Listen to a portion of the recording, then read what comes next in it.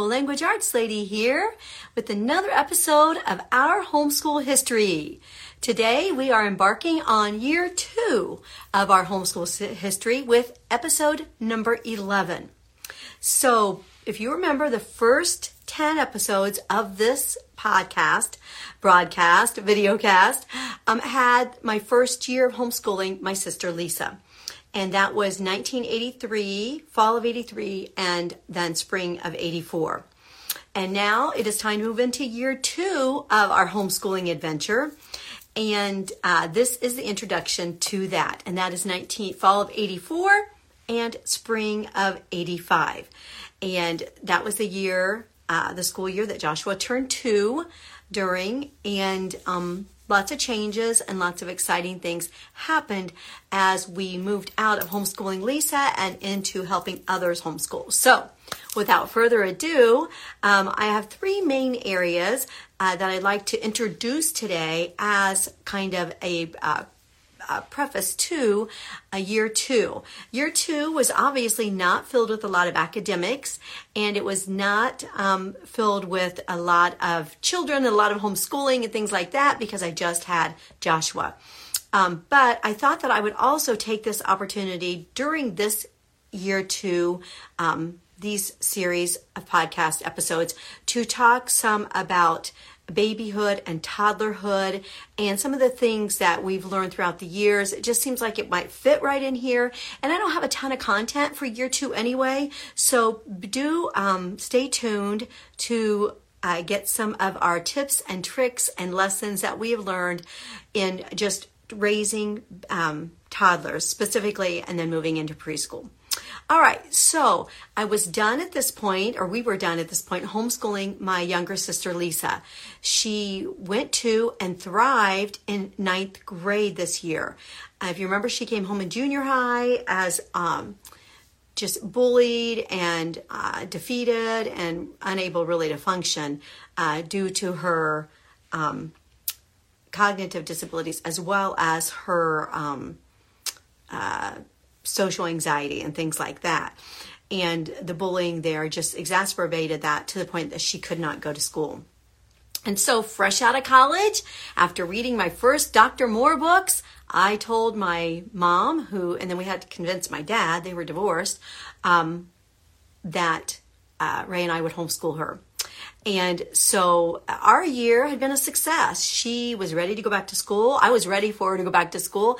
I was anxious to embark on other homeschool endeavors, specifically helping families get started with homeschooling and also just continuing to learn and continuing to work with Joshua.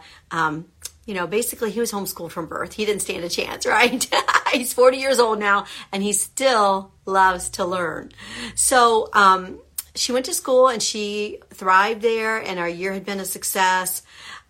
Joshua's second birthday was halfway through this 1984-85 school year, and I spent our days teaching him, learning myself, helping others, and continuing to learn how to manage a busy home.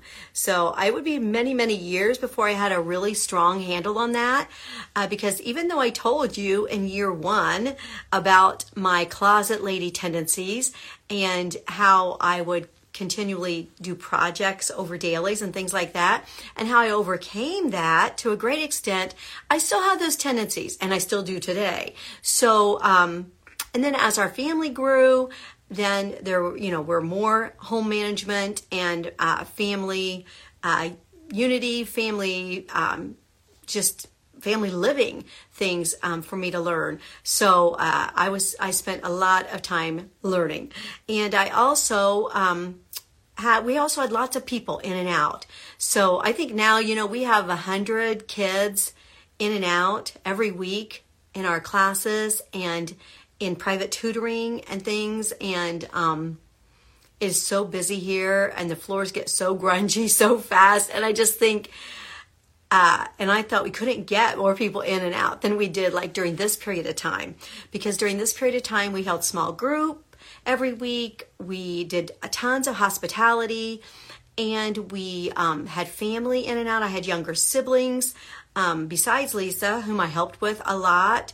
and they actually eventually even came to live with us for 3 months while my mom was having surgery. And that was, I think that might have been this year. I'm going to look into that. And so I was busy helping with them a lot. Also with the small groups, just preparing for hospitality and things like that.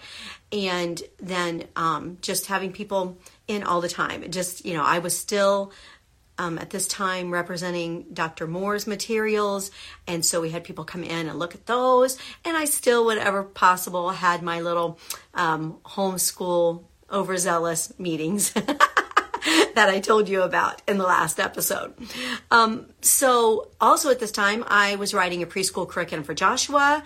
Curriculum writing has always been in my blood, and I always have enjoyed, laying out lessons and writing them out and things like that. So I used a lot of the materials from Dr. Moore, and then we started to get materials from other places as well, and I laid out his preschool curriculum.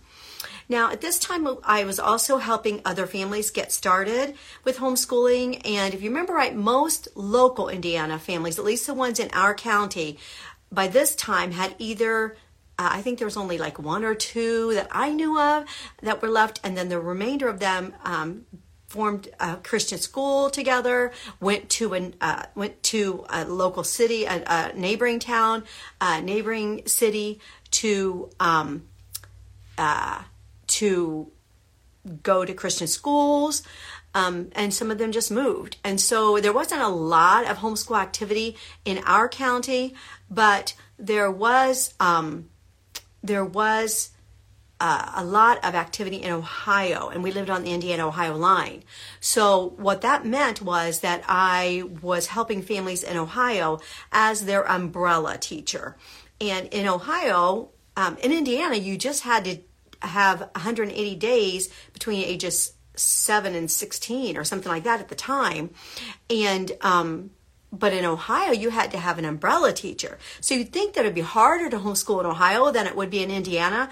But because of what was happening in our county, and with them wanting to shut down homeschooling in our county, and kind of coming against that what is equivalent instruction from 7 to 16, that really, as I said before, led a lot of people to stop homeschooling, join Christian schools and so forth. But in Ohio, they had to have an umbrella teacher, and I became that umbrella teacher for about a half dozen families. And it had a lot of advantages because it was extremely exciting to me to help people begin homeschooling. I've been helping people homeschool ever since I was 21 years old, and just a kid myself, and with a kid myself, and just married a couple of years, and my husband and I read homeschooling books aloud every night when we went to bed. We just loved homeschooling, and we've continued to love it for all of these years. So the advantages were definitely that I got to help a lot of people, and that was really fun.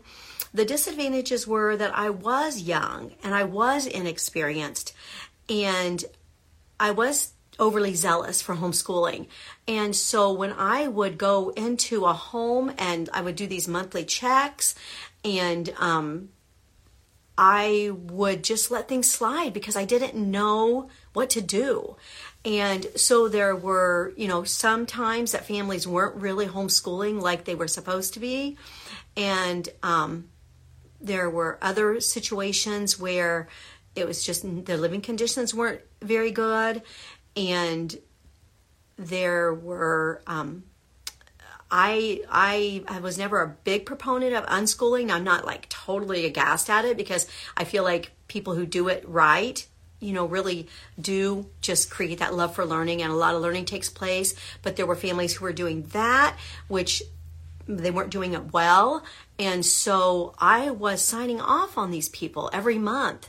And now that I look back, as a 21-year-old, maybe I was 22 by this time, I just realized that now I didn't handle that right. So, I was very overwhelmed because these people were older than I was, and they were telling me, that we're fine, we do this, we're okay, we do that. And so anyway, that was a real disadvantage to that, and kind of bringing back in that little bit of homeschool pride that I talked about last episode, and also the zealousness, and also my inexperience and my youthfulness. I think youth can do amazing things, but I was intimidated, by adults who were older and parented longer, and that kind of thing. So that was a little bit rough. I loved it on one hand, but on another hand, I always felt a little bit guilty, like I wasn't doing what I should have been doing in those situations. And I continued giving my presentations anytime anybody asked, and spent my days with Joshua. We continued just trying to build structure for him. We had play dates with other young families who had preschoolers and toddlers. Spent a lot of time organizing, as I still do. It's my great love. I worked in the church children's ministry. I was heading that up and choosing curriculum and doing things like that. So that kept me very busy. And I did field trips and park days and so forth with a lot of the homeschoolers from Ohio. They were some of them were maybe 10 minutes from me. Some of them were maybe 30 to 60 minutes from me. So I did have, opportunities to get together with them, and also like families that were not in our county who were in Indiana. So we would have park days and field trip days and things like that. And yes, I dragged a just turned 2-year-old to these field trips. And I read all the placards to him, and I asked him questions, and oh, poor Joshua, he was such a great guinea pig. But one really funny thing that I realized is this was my very first year to go to, it's near Richmond, it's between Lynn and Richmond, I think it's called Fountain City, to the Levi Coffin House, which is an amazing, amazing field trip. But I took Joshua, 2 years old, on this field trip to the Levi Coffin House, and the Underground Railroad and all of that. And that was my first time at the Levi Coffin House. And over the years, I actually took my different ages of kids and different stages to the Levi Coffin House 6 times. So, do you really need to go to the Levi Coffin House 6 times? Well, not all of the kids went 6 times. Joshua probably went 3 or 4, and then, but he wouldn't have remembered when he was 2. And so that was our first field trip to the Levi Coffin House. So it was a good year for the second year.